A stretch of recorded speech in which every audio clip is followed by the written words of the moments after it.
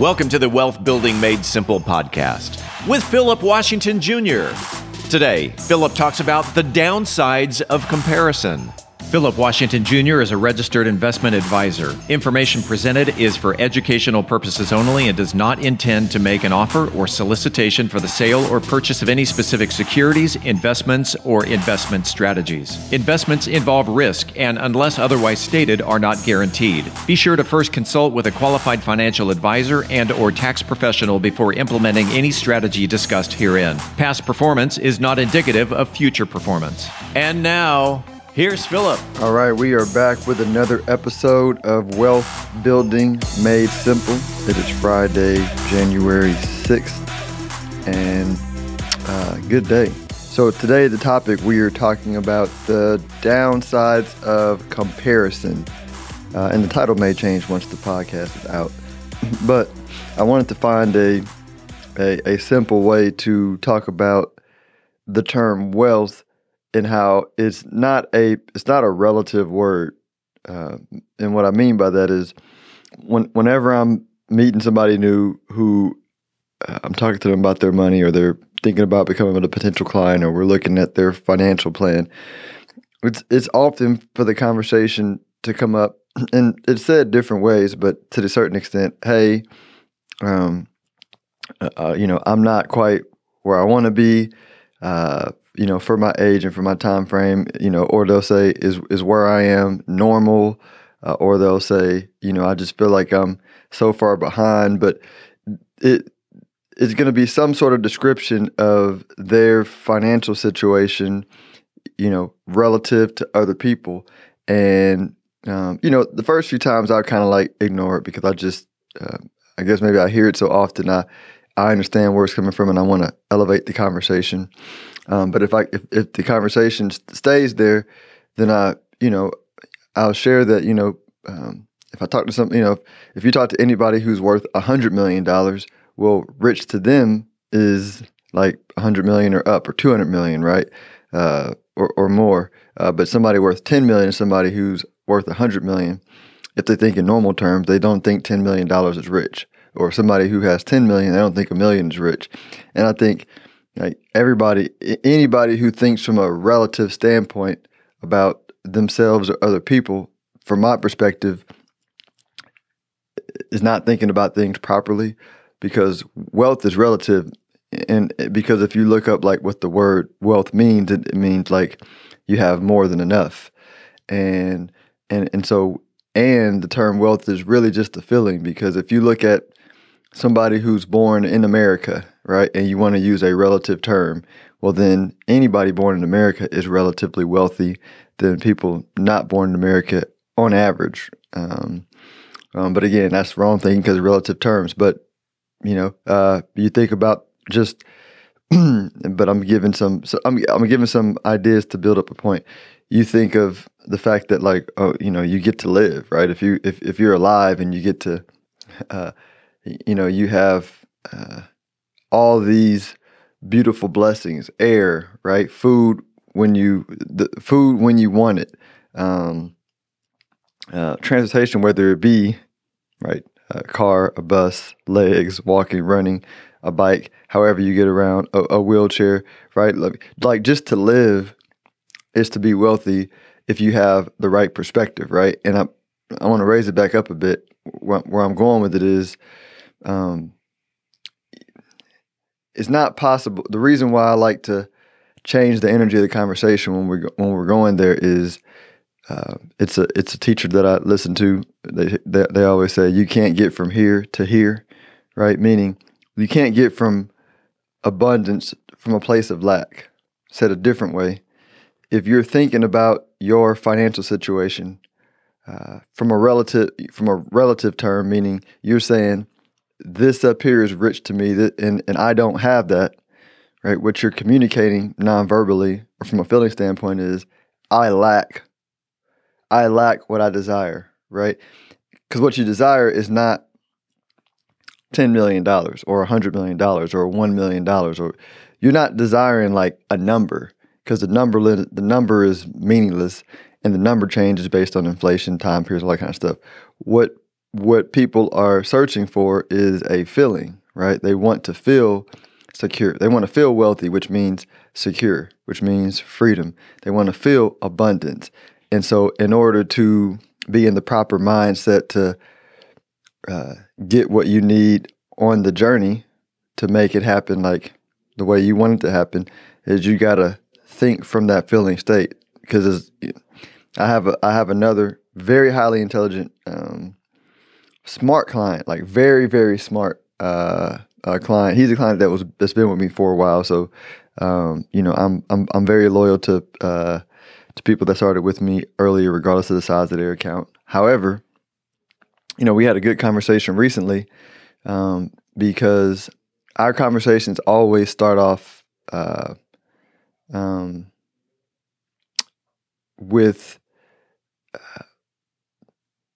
what's not going right in the world, right? All of our conversations is like to my memory have been like doom and gloom. This is going bad. This is going bad. This is going bad. And I'll spend the conversation, trying to raise the conversation, and then once I raise the conversation, it's taken back down. And so this is our interaction over and over again. And so over a period of time, financially, things have actually gotten worse.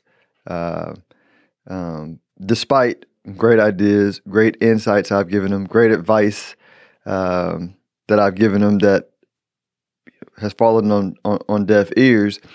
And so I changed the dynamic of the conversation and said, hey, listen, this is what I had this conversation. This is what I'm experiencing. Here's what I think will help. He accepted it. I encouraged meditation, a couple of books, and I think he's going to do it. And from that perspective, that is going to change the trajectory of his wealth more than any of the 10 great financial ideas I've given him over the years, because it starts here. We only can hear what we need to take the next step that's right for us if emotionally we're in the right space. So again, I want to give like one more example that kind of wraps up the theme of this, but paints a really good picture. I was talking to a friend of mine who has a strong mindset, is attracting everything they need to build a great business and make lots of money. So things are going really, really well, and he is encountering people that are making lots of money, but that don't have as and I'm trying to find the right words. They don't have as great of a product as what he's offering. From a consumer standpoint, me being a consumer, understanding what a consumer want, I'm like, oh yeah, this product is definitely better. But he'll meet people that have inferior products that are making lots and lots of money, and so our conversation was, I was like, hey man, that's the norm, because there's a difference in the money. The money you make follows how you feel more than the quote unquote facts and circumstances of the situation. Like, meaning the top chefs, let's lose McDonald's. McDonald's makes terrible hamburgers. I'm talking on a relative term. Like, if you're thinking relative terms, right, their hamburgers are not that good. However, they have made a lot of money because there's a whole lot of branding, feel-good strategy in there, convenience, right? They've packaged up a feeling in the product, Happy Meals, right? I mean, there's a lot of feeling built into the product, stability, right, that allows people to go, and they've literally built a whole industry. If it were not for the McDonald's, there may not have been the Chick-fil-A or whatever that can build brands around a feeling of convenience, consistency, all that kind of stuff. And so what I'm saying is, whenever you're thinking about your wealth or your situation and you're trying to get better, like start from a standpoint of understanding like you are wealthy, because until you feel that to be true, you're either going to compare yourself against somebody who has more money than you and feel from a position of lack, or you're gonna, if you do have $10 million and you're looking at everybody who has $1 million, then you're going to be filled with pride because you're going to think that you're better than everybody, and that also limits your growth, because if you're filled with pride, there's no more room to grow up. So think from this is my world, these are my feelings, everybody else is doing their own thing. What they're doing, I'm happy for them. I want what they want for themselves and better. But for my world, I am wealthy and expanding, right? In my world, I am love and expanding. In my world, I am happy and joy and expanding. And just focus on like your own situation and be confident and feel that, right? It's not just words. I'm not saying like just say the words unemotionally. I'm saying like get yourself to a point to where you actually feel that to be true, and then the wealth building, planning, investing conversations will take on a whole different tone. Because and I skim through this, but the other part that I see a lot are people that have what the world perceives as a lot.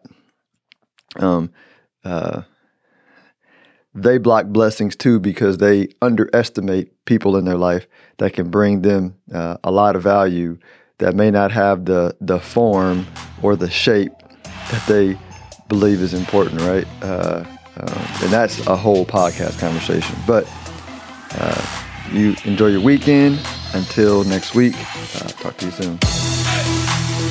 If you are interested in having a review of your portfolio or to see how far on track you are with your retirement goals, Philip offers complimentary consults through his company, Stonehill Wealth Management. For more information, log on to stonehillwealthmanagement.com/talk. That's stonehillwealthmanagement.com/talk. Philip Washington Jr. is a registered investment advisor. Information presented is for educational purposes only and does not intend to make an offer or solicitation for the sale or purchase of any specific securities, investments, or investment strategies. Investments involve risk and, unless otherwise stated, are not guaranteed. Be sure to first consult with a qualified financial advisor and/or tax professional before implementing any strategy discussed herein. Past performance is not indicative of future performance.